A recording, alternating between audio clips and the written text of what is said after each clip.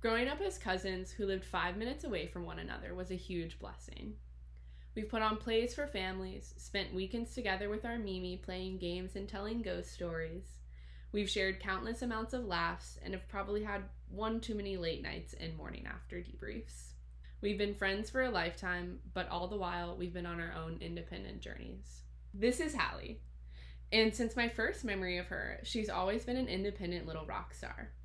Growing up as the youngest of 3 girls, she pretty quickly learned how to hold her own ground. Hallie's journey to self-love has been built over a lifetime, and she continues to put herself and her soul first, so she can brighten the lives of the people around her. I'm excited for you all to learn the depths of who Hallie is, as her layers will most definitely surprise you.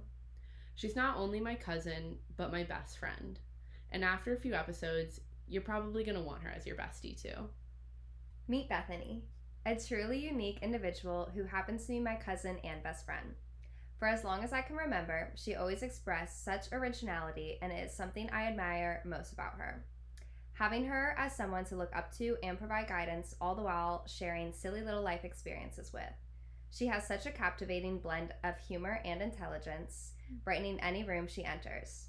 She has fallen in love with herself over time, and you soon too will easily fall in love with her.